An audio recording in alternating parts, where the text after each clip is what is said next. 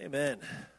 Well, our friend Tim used to say when his in-laws were coming over that he's told he's happy about it. So, I'm told I am very excited about Saturday night. No, I am very excited. We love having everybody over. We love cooking. It's a joy to get together. We're so blessed to have this body. So, I don't know. I never get tired of getting together. I just don't. When the doors are open, we love to be here. We have a hard time closing it down. We just love hanging out. So, super excited about it. I'm excited about giving glory to the Lord this year. And I would say my patriotism has waned in recent years, but my loyalty to the Lord and his kingdom is getting stronger. And it is not in any way disrespectful to our country. Absolutely thankful for the freedoms we have and the things that we enjoy as a nation because of sacrifices men and women have made. Thankful for that. But we are not called to patriotism. We're not called to nationalism. We are called to the kingdom of God. We are transferred from the kingdom of darkness into the kingdom of light. I'm learning to take that more seriously. Is it okay if we grow some? Is it okay if I could say, hey, a few years ago I was on the Trump train and now I'm on the Jesus train? And I don't really care who's in office anymore. I mean, I'd like to have better economy. I'd like to have godly men and women in offices. But if we don't, it does not affect my relationship with the Lord. Where I would say a few years ago it kind of did. God has been doing a work in my heart. So I'm going to speak a message tonight that I don't know if anybody here is going to get anything out of. I apologize ahead of time. Austin, you ever do that? You preaching something that God told you and you're like, well, I don't know if this is for anybody else. God's been telling me that it's time to march for war. God's been telling me it's time to march for war. I have had a difficult time in my Christian life understanding the concept that I am in an actual battle. I love to be at ease. I listened to a message recently, and he was listing qualities of ungodly man, specifically a man who was sort of effeminate. And of those qualities, I was proud to say that there was a lot of them that I was not. Yes, I'm not that. But then there were a few that I identified with on the qualities of a man that is not godly. Have you ever done that? Ever looked in the scripture and said, man, that's kind of me? Boy, there's a weakness there that I walk in. So God has been speaking to me on, it's time to march for war. Proverbs 14 verse 2 says, he who walks in his uprightness fears the Lord. He who is perverse in his ways despises him. If you go down to Proverbs 14:6, it says, a scoffer seeks wisdom and does not find it. The scoffer, the mocker, the one who mocks the things of God, who does not take the things of God seriously, they will seek wisdom and not find it. I don't want to be that way. I want to find wisdom. I want to move on in the Lord. I want to grow in my faith, and I want to walk after the Lord Jesus according to his will and purpose for my life. And I know this church all wants to do that. So we're going to share a little bit of my heart. I hate talking about my weakness, but that's got to be addressed. Because if we're going to march to war, we're going to have to do some training. Lord, we thank you, God, for this time tonight. We thank you, Jesus, that we can come. We can open your word, and we can see in it, God, your commands and your direction and your purpose for us, and it's nothing but good. So, Lord, tonight, I pray that you would use me. God, help me to speak your truths and not my opinions. God, help this word to be spoken in spirit tonight, that it can be received in spirit. That, God, it'd be you, God, directing this church and instructing us and helping us, God, and calling us into your love and mercy and compassion. But, Lord, for us to do that, we have got to take all of you, not some. Help us to see that tonight. In your name we pray. Amen. We have a generation of young people and a generation of older people who are scoffers when it comes to wisdom. And I was thinking about this. Before we get to marching on for the Lord, we have to understand something about pursuing God. I was thinking about a couple years ago, Austin and Heather, you guys had some kids in your college class who loved to ask questions but didn't want the answers. You ever met somebody like that? They ask the questions, but they don't really want the truth. They want circular logic. Brother Dustin and I would talk about that sometimes. Circular reasoning, They want to ask questions just to prove a point that you're wrong, God is not true. For example, the atheist will say something like, hey, if God is all-powerful, can he create something that he cannot lift? What kind of nonsense are you even talking about? Well, see, this proves God can't be all-powerful because he can't create something that he can't. And in the circular logic, they will use as scoffers. They use it to mock God and totally miss the truth. And those who mock God, they seek wisdom and they do not find it. Those that want to ask questions without receiving the truth, listen, Jesus is not afraid of your question. He is not afraid of you asking. He is not afraid of us when we don't understand and we come to him in a little bit of doubt. Lord, I'm not sure. In fact, there were those in the scripture that said, God, help my unbelief. Lord, touch me in this area of weakness of mind and understanding. I don't know what to do. That does not bother the Lord. He will help our unbelief. He will give us wisdom and knowledge. He says, ask of his Spirit who will give to us wisdom. He's not withholding that, but there's an issue. We don't want to hear the truth. We don't want to know the truth. We don't want to have to deal with the truth. And the scoffers seek wisdom and they cannot find it. If you are seeking answers in this world, you will not find wisdom. You're seeking answers to money, relationships, your career, how to raise your family. When you seek from this world, you will find answers, but it is not wisdom. It's the same thing in our Christian faith. If we seek answers from a worldly perspective, from the flesh, we cannot understand the things of God. It is a mockery to try to find the answers to Christ with our own flesh mind and our flesh understanding. His things are spiritual. So to understand the battle, to get to this point where we have to march out to war, I need to understand something. This is a spiritual battle that will be fought in spirit and through my flesh, but spirit first. His kingdom is not of this world. If it were, he said to Pilate, my servants would fight for me. But yet his servants would die by the thousands, martyred, persecuted. They did fight this thing, and they did have suffering in this flesh, and they did have sacrifice in this flesh, and there were things that were lived out, and they were walked out in the flesh. But the battle was not with flesh and blood. So to march for God, I need to seek wisdom from him, and I need to accept the answer. I need to receive from the Lord. There's something about being perverse in your ways that causes you to hate God. Have you seen this move in Christendom? Have you seen this in the modern church? Where the more perverse they get, the more they hate the truth and the Word of God. They hate it so much they are attacking those who would stand in truth. They are coming after those who would speak the truth, who would follow Jesus in purity. There's a hatred within the faith because perverse people despise the Lord. Jesus said they don't hate you, they hated me first. This attack is only going to grow. And there's a lot of good Christians in this world still. In this country, there are good churches. We're going to go celebrate with a few churches here in the next few weeks. We're going to have service with them and fellowship with them. There are people seeking truth and finding Christ, but we need to understand the battle. It's raging. It's going on. In Colossians 2:3, it says, in Jesus Christ, in whom all treasure of wisdom and knowledge is hid in him. It's not hidden so that you can't find it. It's stored up somewhere. It's a secret place. I love that song we sing, in the secret place, in that secret space, in the shelter of his love. There's a location for you to find all wisdom and knowledge. There's a place and it's open. You know how to get there. It's in Christ. It is stored up. It's hidden from the world. It is revealed openly to the Christian. You're bringing people to Christ, and when they unlock a relationship, when they enter into fellowship, when they're born again, they have access to the treasure of wisdom and knowledge. Every one of us does. Why then? Why do we keep seeing young people, older people, everybody in between seeking answers outside of Christ? Because America wants to find hope for the nation outside of Jesus. You are seeing this in the conservative movement.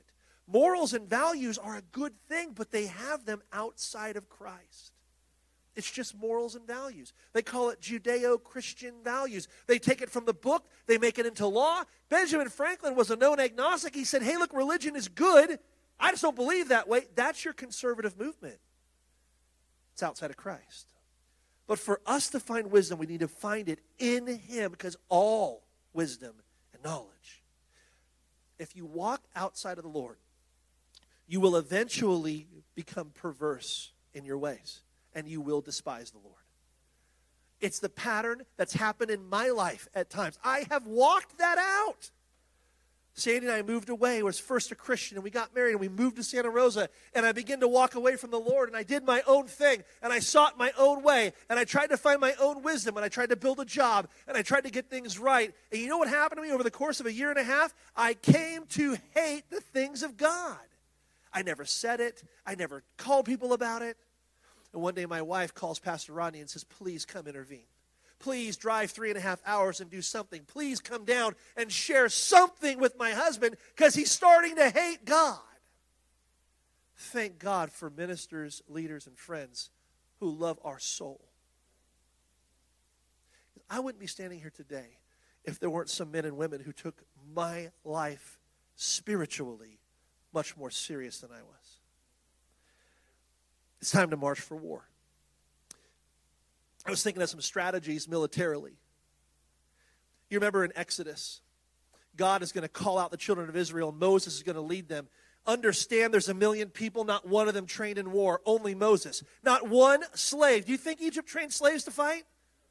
They trained them to die. They trained them to work. These were not trained soldiers. These were slaves. And 1 million of them are going to leave Egypt. They're going to Exodus Egypt. And if you're going to look at a really solid military strategy, it would not be to lead them up to the edge of the Red Sea and be sandwiched in between the greatest military power of the world. Yet that's what God did. God led them to the Red Sea. They are caught now between the greatest military in the world and a perishing ocean, a sea they can't cross. They can't make boats. They will die right here. And God leads them there. This is not good strategy. But Moses follows anyway. Moses is going to get out of his own way in this, and he is going to follow the Lord. He's going to lead the people because it's where God said to go. Look, sometimes it doesn't make sense what God is telling you to do. There are some things God is telling you to lay down, some things God is telling you to do or not to do. And it doesn't always make sense, but it has to be obeyed. Because if you're going to march to war, you need to follow the instruction of the captain. And the captain of your salvation is Jesus. And when the Lord speaks and he commands, it needs to be followed and obeyed. On your march to war, and you are marching to war, you're going to either die in your sin or you're going to have victory in Christ. But there's a marching going on, and you've got to obey the voice of the Lord. He's commanding, he's instructing, he is leading, and his way leads to victory and to life eternal. But the people don't see it. They are scared. They're stuck here between the Red Sea and the armies of Pharaoh. Now, in the scripture, Egypt is a type of sin. It's a parable to sin, an allegory, a picture. So oftentimes in the scripture, it will refer to Egypt referring to sin. They're trapped between sin and death, impending death. All they have hope in is that the God that just did 10 plagues, all they have hope in is that somehow Yahweh, who performed 10 major signs and wonders, of which all of them were designed to take down the false gods of Egypt. If you look at those plagues, every one of them attacked one of the false gods that they had. Why? Because Israel is indoctrinated. They are all they know are these false gods. All they know is Egypt. They got some prophecies. They have some things going on, but they are being bred up as slaves to Egypt, knowing these gods. God takes them all down, takes them to the brink of death, on the very edge of disaster, and they have one hope. Caught between sin and caught between death, God steps in. He parts the sea. This is an impossible thing. This has never been done. This is an impossibility. It's the worst military strategy you could ever say. Well, we're just going to back ourselves against a wall and hope God knocks the wall over. And God parts the sea. God's plan all along was to do something amazing right here. Israel's going to walk on dry land. They're going to get away from Egypt. And then God is going to let, because sin does not give up pursuing you, Christian. It will not stop. It does not stop. The goal is to kill you. Now, you play around with it some, but the goal of that is to kill you. The enemy does not want to stop. He wants to kill you. Even if it costs him everything, he's going to pursue you. And God knows that. He knows your enemy. And so here that Red Sea is parted, and it's parted long enough for all the armies of Pharaoh to enter in, and then he closes up that sea, and they're destroyed, freeing Israel completely. There will be no chasing from their sin. This is deliverance. This is what God wants to do. Why does he give marching orders sometimes into battles that seem impossible? Because there's going to be freedom on the other side, a freedom you couldn't imagine before, a battle that he wins completely and totally. Amen. And so God is going to lead them through and close off all that sin. And now there's a new life, and there's a promised land, and there's a place to go without any fear of being pursued, because he destroyed them all. There's another battle at Jericho. And God's going to lead Israel to Jericho. And this time he's going to say, you're not going to fight here either. You've got trained warriors now. You've got men ready for battle. He's called them to fight. He has sent them to fight, but not this time. You're going to walk around this city. These are fortifications. These walls are high. What you would do, Brother Dustin, is you would do a siege on a city like this. You would plan for the long haul. You would stop their supplies. You would take out their resources, and that city would eventually surrender or die. They don't run a military plan like that. God says, no. You're going to walk around this city 6 days. You're going to walk this city. The 7th day, you're going to walk 7 times. And we're going to blow trumpets. And the Ark of the Covenant is going to go before me. And you're going to shout. And you're going to shout my name. You're going to shout that praise. And the walls will come down, and I will give victory. Man, God was showing me he is the head of this thing. He's always the head. He's the captain of your salvation. You don't run to a battle that he's not leading in. You don't go to a battlefield where Christ is not already there. He's already in victory, but he says you have got to come out to the battlefield, prepared, ready, obeying my voice. I am before you. That Ark of the Covenant's before them. It's a picture of Christ. Everything who God is in that ark. It's not an idol. It's who God is representing before them. And they're going to praise. And they're going to shout the name of the Lord. There are times that you can do nothing in your life but shout praise. There are times that you can't do anything to succeed, to overcome, except name the name of God. Keep him out in front of you, and God is going to win that battle. We have to march on. We have to be ready. We have to want it, because there's nothing but battle after battle in this life, in this flesh, but it's victory every time in Christ. The last one I want to talk about, there's so many. You could probably be thinking right now of Gideon, of other battles, of things that happened, but I want to talk about David quickly. You know the story of David and Goliath. But you talk about a poor strategy. I can't even believe David would run out with nothing but a sling and a stone. But he says something profound. I don't come with the armor, with the shield, with the sword.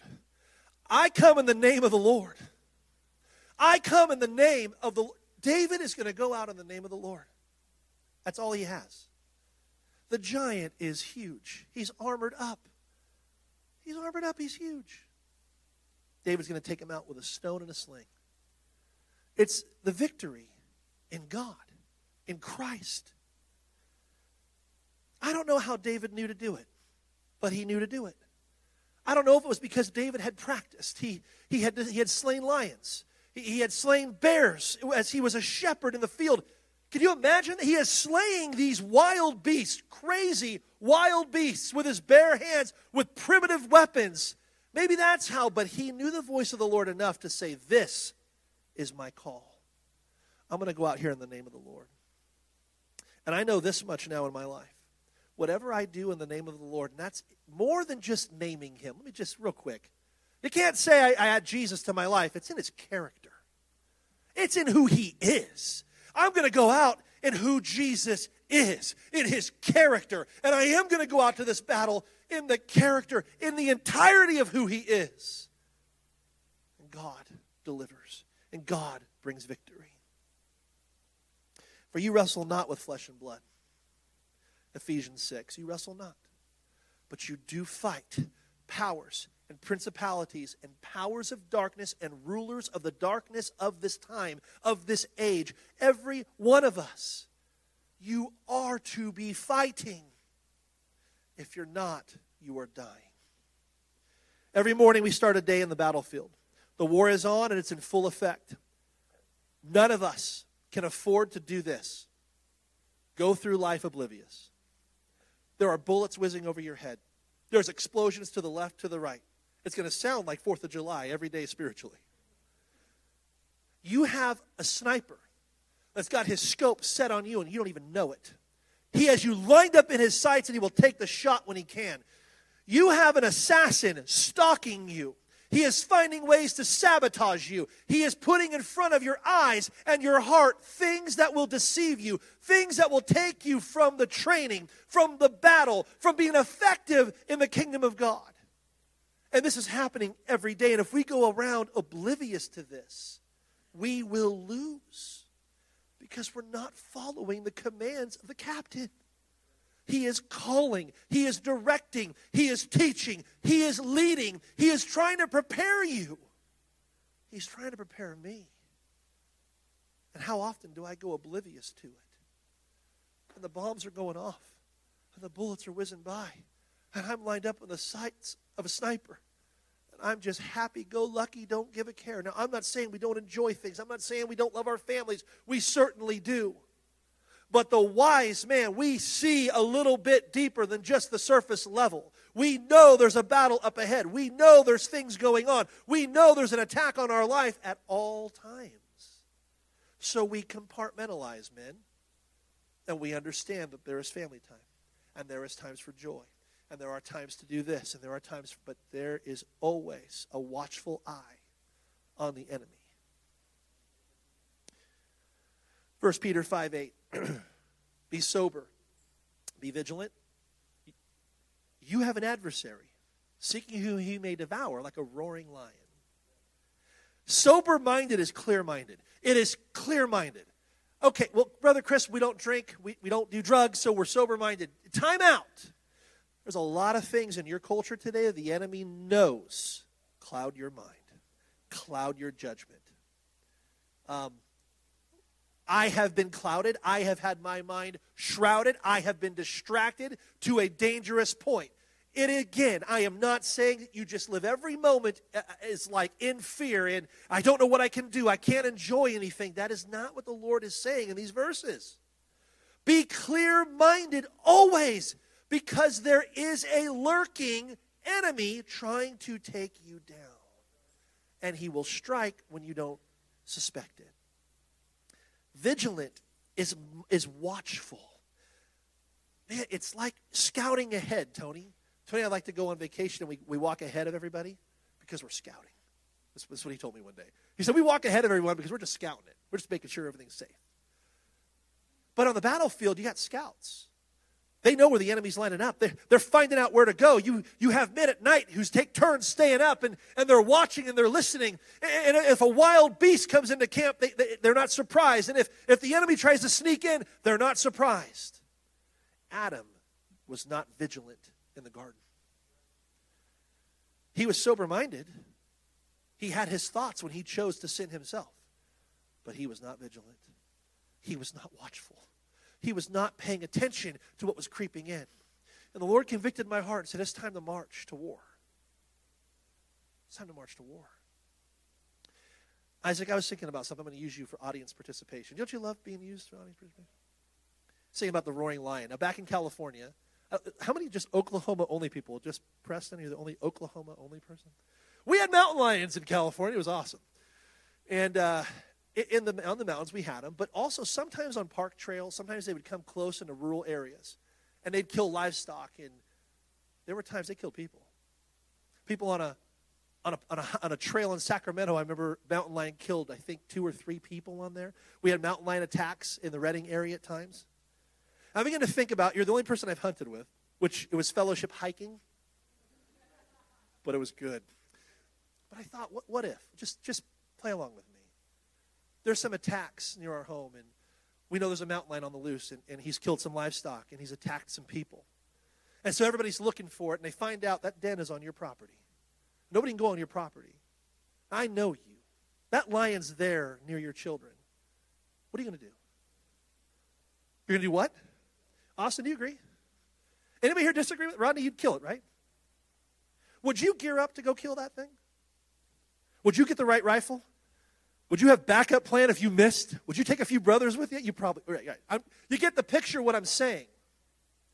It is not enough that we sit back. Isaac, you wouldn't board your windows up and your doors up and tell your family not to go outside. Eventually you'd starve to death, would you not? You would at some point go insane from being isolated out of fear. But what you would do, what every man here would do, is gear up, rifle up, and go out and destroy the enemy on their property. And in the spirit, there's a lion seeking whom he may devour. There is an enemy who is stalking you. There is somebody after your soul, and not just you, your family. Young people, he wants you now so you never have the family. He wants to get you now so you never get to a point where you raise godliness in a home. But the enemy wants to destroy you, and you've got to gear up, head out, and kill it in the name of the Lord. So you can't do this in your own strength. That's what God really began to show me. Well, yeah, but I don't have the same skills as Pastor. I don't know the scripture like you, Pastor. I don't have the worship you have, Rodney. I don't have the insight. God speaks through you sometimes. I've never experienced that. I don't have this. I don't have that. I give excuse after excuse. And the Lord said, all I need you to do is meet me on the battlefield. Because the victory is in Him alone. He's the captain. What are we afraid of? Why are we so fearful? Why won't we go out with everything and give it all to Him and say, I am on the battlefield and I will fight to the death for my Lord? We lack this sort of gumption. We lack this self-discipline that says, I will fight. And in the spirit, the lions are killing our kids. In the spirit, the lion is destroying our education. Our country is crumbling around us. And all we can do is fight for the ground of our homes, the ground of our churches. And that is enough to have impact. Because the Lord's kingdom will go on. And the more that His servants fight spiritually, the more ground we take back from the enemy. And the less ground we lose, the more of a chance our children have to truly make it. Go to Ephesians chapter 6. You know we have to go here.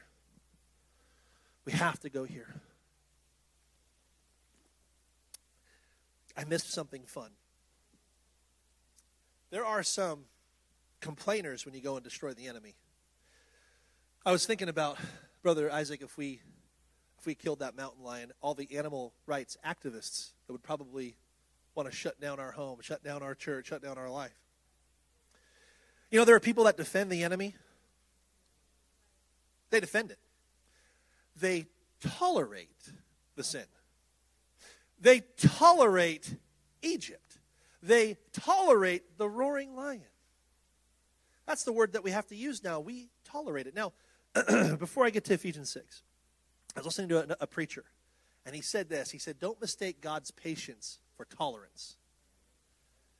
Don't mistake God's patience for tolerance. And I thought, oh boy, have I done that? Have I been there? I have done that exact thing. Thought, God, it's okay. So I'm not taking the battle. So I'm not doing this. So I'm not doing that. Yeah, but God's fine. I mean, my life's going good. Things are going good. I feel blessed. I have things going right. And the Lord is saying, it's time to march. It's time to march to the battle. And there are people who will defend the enemy, and they are going to criticize, and they're going to come from the churches. They're going to come from Christians. The biggest attack that we're going to face is not from the world.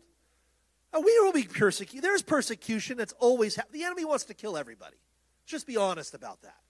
He wants all of America dead and all the Christians, but there is such a criticism and such an attack that when we do go to battle, expect those that you would think would be your ally to not be.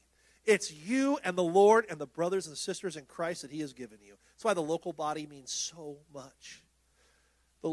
Everybody's local body should mean so much to them because we do this thing together. Ephesians 6, verse 13. This is right after He explains that we don't wrestle against flesh and blood. Therefore, take up the whole or complete armor of God, that you may be able to withstand in the evil day, and having done all to stand. Stand, therefore, having girded your waist with truth, having put on the breastplate of righteousness, having shod your feet with the preparation of the gospel of peace. Above all, take the shield of faith, with which you will be able to quench the fiery darts of the wicked one. Take the helmet of salvation, the sword of the Spirit, which is the word of God, praying always with all prayer and supplication in the Spirit, being watchful to this end with all perseverance and supplication for all the saints, for all of us. It is important that we all fight. It is important that we all put the armor on. And it's not just to defend. Understand something. We don't put the helmet, the breastplate, the belt, the boots, grab the sword, and hide. That is not the picture of any sort of military. That is not the picture of any battle. You don't get all armored up, geared up, and then go hide. That's what we do. We ask the enemy to be merciful, not God. We ask the enemy to ease up on us, not God. God, but you please just ask the devil to go lighter on me. Instead of going out and taking the battle where it needs to be, in the Lord, and attacking this enemy. And we need to be prepared. We need to have the breastplate on. And not just Sunday, and not just Wednesday. And this is something that we're all good at. I've been good at this.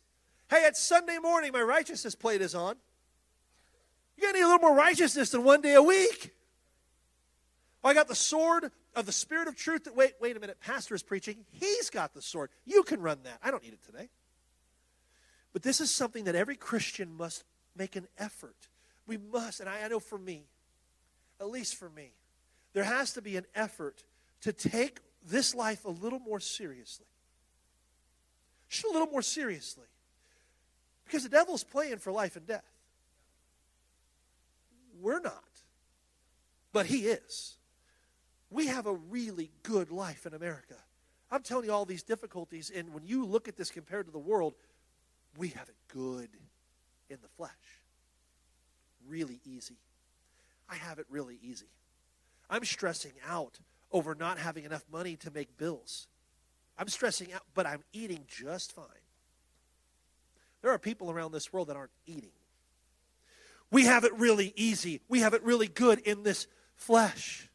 But I have got to make a mental and a spiritual and a physical effort to get up and prepare for war, to march out to meet my captain, to meet him on the battlefield, to be a servant, to obey, to be part of this group that is fighting together the enemy and keeping him and driving him back. And we don't stop. We don't just get him far enough and then retreat. We never stop retreating. God told Israel every time they took ground, he said, destroy them all. Drive them all out. Do not stop until everything is conquered. And every time they retreated and every time they held back, the enemy got a foothold again. And the enemy built up a stronghold again. And the false gods came back. And the deceptions came back. And the type of sin came back. And there was no victory. There was temporary release, temporary reprieve. The armor, the sword, they're for battle. And you're to put them on. And they're inside things. The sword of the Spirit of truth, of the Word of God. This is the Rhema. This word in this part is the Rhema. You remember, I think it's in Hebrews, the Spirit of God is, the Logos of God is sharper than any two-edged sword, able to pierce and divide soul and spirit, right? The bone, the marrow. That, for the church, the Logos of God cuts our heart. It removes things in our life, and God is so delicate. I see that picture, almost a scalpel that is coming in, and it's cutting away for the church. But when you fight the enemy, it's the sword of the Rhema. What did Jesus do when the devil tempted him? He quoted Scripture. He used an understanding of what God had commanded clearly, to walk after the Lord perfectly. And Satan tried to twist the Rhema. Let's go back to Eve in the garden. What did the devil do to Eve? He twisted the Rhema. God gave a command. He said, do not eat of this fruit. If you do, you will surely die. And the devil takes the rhema, the spoken word of God, and he twists it on Eve and deceives her. It's the same game plan. He's doing the same thing. The devil's doing the same exact thing. And we have got to understand, number one, all these things in us, they have roots in the Logos of God and the Spirit of God. Righteousness and peace and salvation and truth. These are things we understand in our being. But what I fight with is the exact understanding of what God has spoken and written to his church. I don't do more and I don't do less. I don't get outside of his will, Pastor. I stay in it, but I don't do less than what he's called me to do. There are things we know to fight, is what I'm saying. There are areas of perversion that we need to stop calling them not a big deal. Stop acting like this isn't going to hurt me. There are areas of sin that are attacking us that were as big a deal in the Old Testament to the New Testament to today. They haven't changed. They're as big a deal then as they are now. Just because the churches have eased back, just because Christianity refuses to call out sin from the pulpit doesn't mean it's not sin. Just because the mainstream church won't talk about homosexuality or abortion or transgenderism or any of the things or fornication, just premarital sex, they won't deal with it anymore. Doesn't mean it's right. Doesn't mean God is winking at it now. Doesn't mean God has eased up. We have to take the ground back in our homes, in our families, and we have the rhema of God. I don't have to guess. I have it right here. I don't swing a sword that I'm not sure about. I take what God has delivered in my heart, what God has delivered to his apostles, and I make a life in my home. And we stand on that ground, and we say, devil, you're not coming in. And when he quotes a scripture at me, I know what God said. When he tries to twist the word of God on me, I know what he said. I don't look in the scripture for excuses. I don't try to twist it up so I don't have to follow God or obey his voice on the battlefield. Amen? I need to know what he said because that is my weapon. The armor of God is not worn just in case you're attacked. It's worn so you can take the battle to the enemy. Never getting out ahead of Jesus. He's your captain. He's the head of the church. Men, we are the head of our home. Pastor Ronnie, such amazing. Thank you. Thank you for preaching on masculinity. Thank you for giving us things to think about and understand what God's called us to be and who he's called us to be. We might be the head of our home. We're head of the wife, head of the family, yes. We're the first line of defense, right, when things attack. But really, we're not the first line of defense. Christ is the head of the man. The captain is out ahead in the battle. And when I think I can do this on my own, when I think I have something beat, when I think I've got sin beat myself, I am setting myself up for a big defeat. I don't get out of the will of my captain. I don't get away where I can't hear him. I don't get to a place where I do this on my own. I armor up. I get my weapons together, and I meet my captain on the battlefield, and I do this every day. And I do it every single day. When you join the military in this country, every morning you will get up at 0500, 0600, whatever time it is, and you will run, and you will work out, and you will go to a job that they tell you to do. And when they call you to battle, you will go. And when they place you somewhere, you will be there. And when they tell you to fight, you will fight. Every day as a Christian, I am to surrender to my Lord, my captain.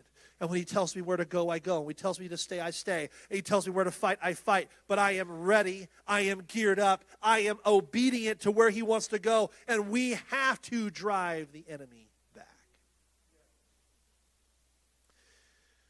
I'm going to need what God has declared. We have our marching orders, church. The rhythm of the cadence of the Lord. He has a cadence to what he's commanding the church. The number one voice we have to hear is Jesus. He said, my sheep know me. They know my voice. My sheep know my voice. And he is calling out a cadence, a rhythm to the march. And it's not only these things, but it sounds a little something like this. Faith. You walk by faith, not by sight. You're going to follow my lead in faith. You're going to grab that shield of faith. That's going to turn away the fiery darts of the enemy, no matter how far away he's at, as he's throwing those darts, those thoughts into your mind, as he's putting in front of you those areas that would tempt you, deceive you, twist up your ideas. You've got the shield of faith, marching to the cadence that the Lord, the captain, calls out. The cadence of obedience. So much better than sacrifice. It is just not enough to say, God, I don't do this, I don't do that. Look at what I do here. That's not it. Obedience is the cadence of the Lord. We obey him. Jesus said, if you love me, you'll obey my commandments. And that obedience is what he's looking for. He's looking for us to say, God, I don't care what it is. You point me, I will go. You set me up on this battlefield, I will fight. I'll defend my home, my family, my church, and anybody within reach, my neighbor, somebody at work. I will defend the truth of the gospel if you point me in that direction. Because, Lord, I'm not going to get ahead of you, but I am going to fight with you and for you, and I'll do whatever you tell me to do, the cadence of obedience. Training is required. And this same captain is going to train you. And he's going to use leadership. And he's going to have men and women who encourage, who speak the word of God, who lead us in worship, who get our hearts open and ready to be trained. And the Lord speaks in that. And he speaks in a cadence that helps you to march to war. Hearing the voice of God in the training ground. Preparation is required. And the voice of the captain calling out the cadence to those marching is be prepared. And I could go to so many places. We don't have time tonight. We can talk about the 10 virgins. We can talk about all kinds of places of preparation. But just understand that you've got to put the armor on every day. You don't head out without it on. We are weak in ourselves. But God has given us the armor to wear, the sword to wield. And he's calling out the cadence. He is telling us to follow him. Our primary focus in this life is the battle for his kingdom in our lives. Primary, number one, if you are focused on anything else, and I'm speaking to me, this is an area, God, I cannot be more focused on anything else besides his kingdom and the battle for his kingdom in my personal life first, because I am the head. And then in my home, where my wife stands next to me and my children stand after me, and in my church, where I'm part of this group, the kingdom of God is the number one focus for the servant, for the soldier. Endure hardship as a good soldier. Listen to the voice of God. The Lord wants us not just to survive an attack, not just to make it through a hard time. He wants us to conquer in victory, and as the captain of our salvation, he makes a way where it seems impossible. He parts the Red Sea. He drops the walls of Jericho, and he causes that sling and stone to take out the giant. That's what your God, the captain of your salvation, does. Isn't he good? Let's give the Lord a hand clap of praise, Pastor.